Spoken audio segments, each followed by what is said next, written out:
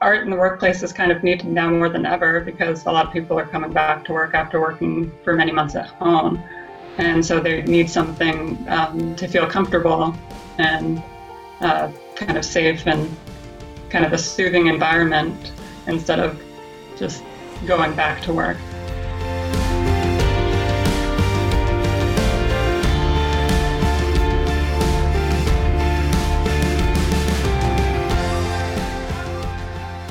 Welcome to the Wonder Podcast. This is CCB, your host, and we have a lovely story to share in this episode.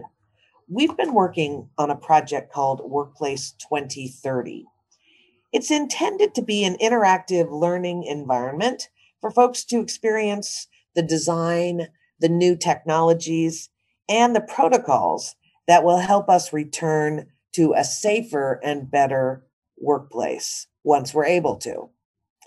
To build that better environment, along with space designs that support collaboration and focus, we added more elements of sensory design intended to make our whole selves feel more comfortable in the space.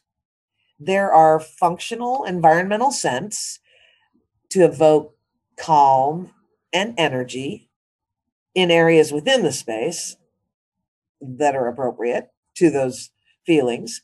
There are curated playlists of music that support different modes of working.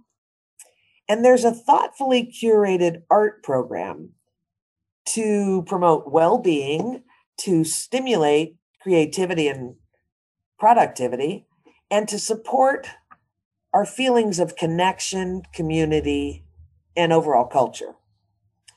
Our creative lead, Albert Ho, worked on the selection of art pieces that he hoped would work in this special space.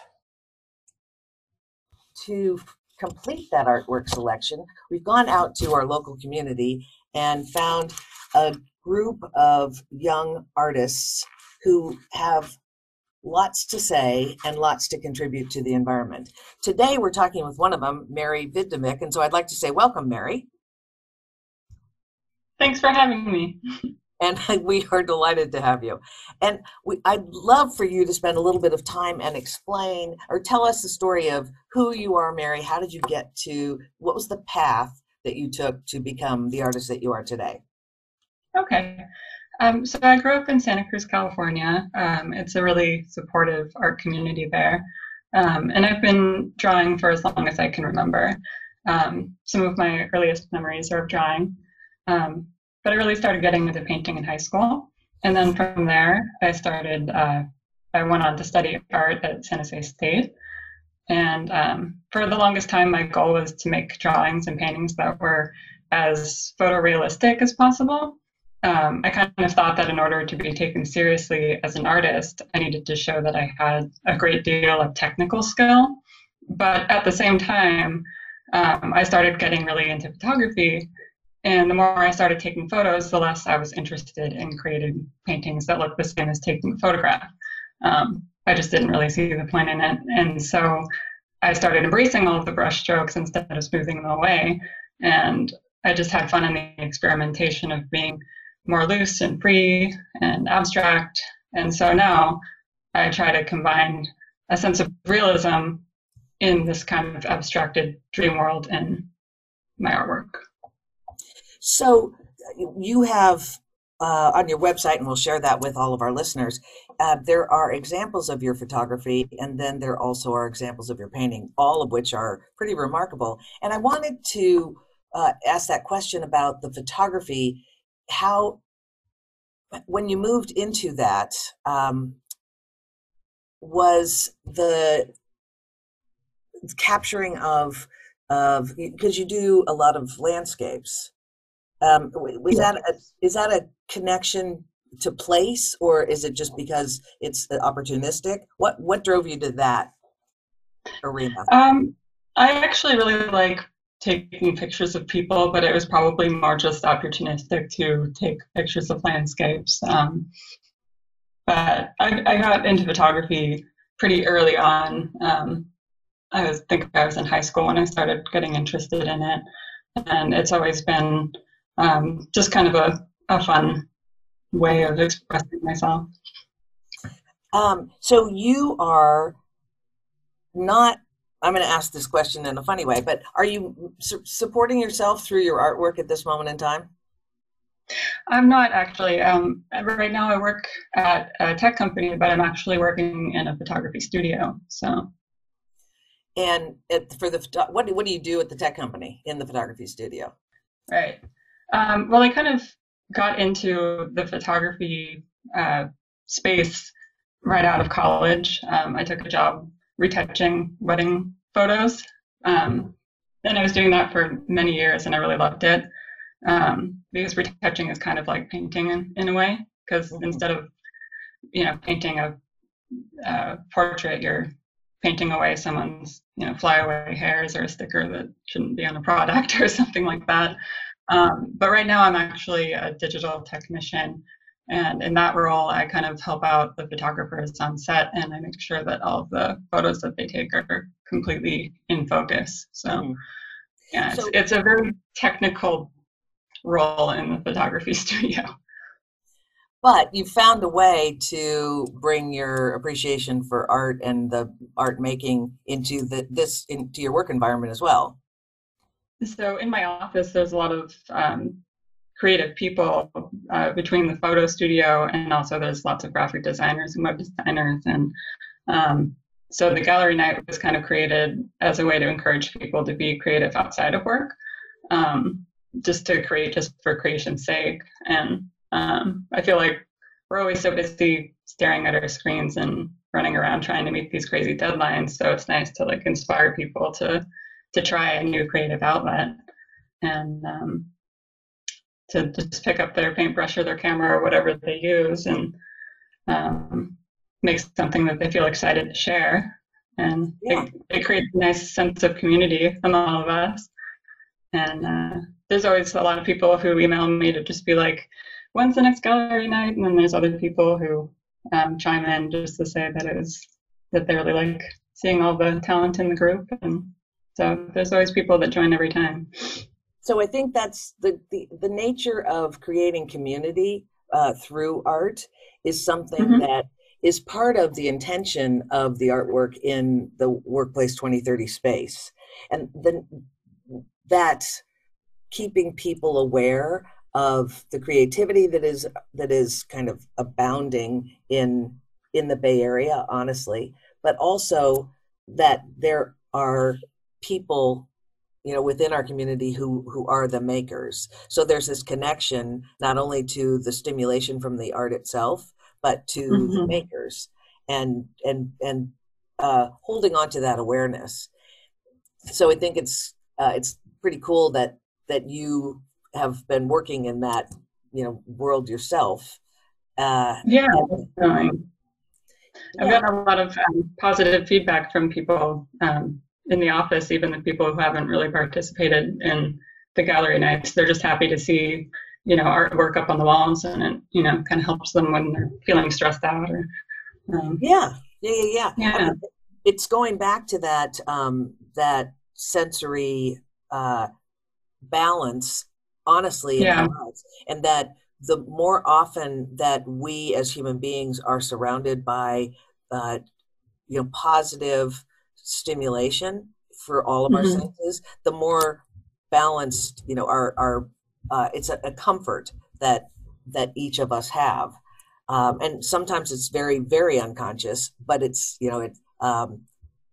it's that discomfort is the lack of comfort. It's harder to say why you're comfortable. It's easier to say why you're not.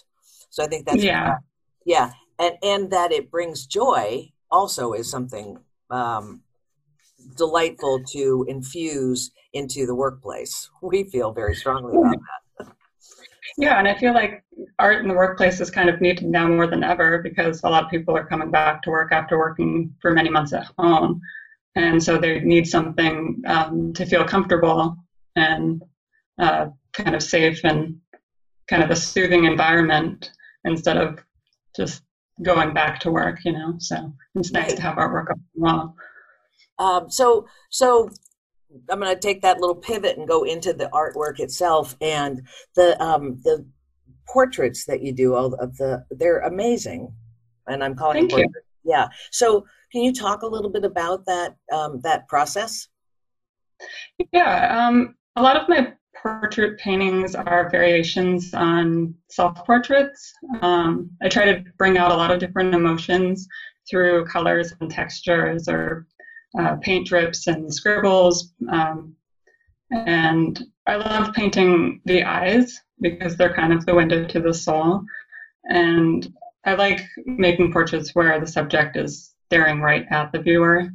And I mean, they are pretty intense. They're also, they're very, there's such a layer, there's a complexity to them. It's not, in your realism gone Mary Vidnovic style, that, the, the depth of them, there's much more kind of to it. It draws you in.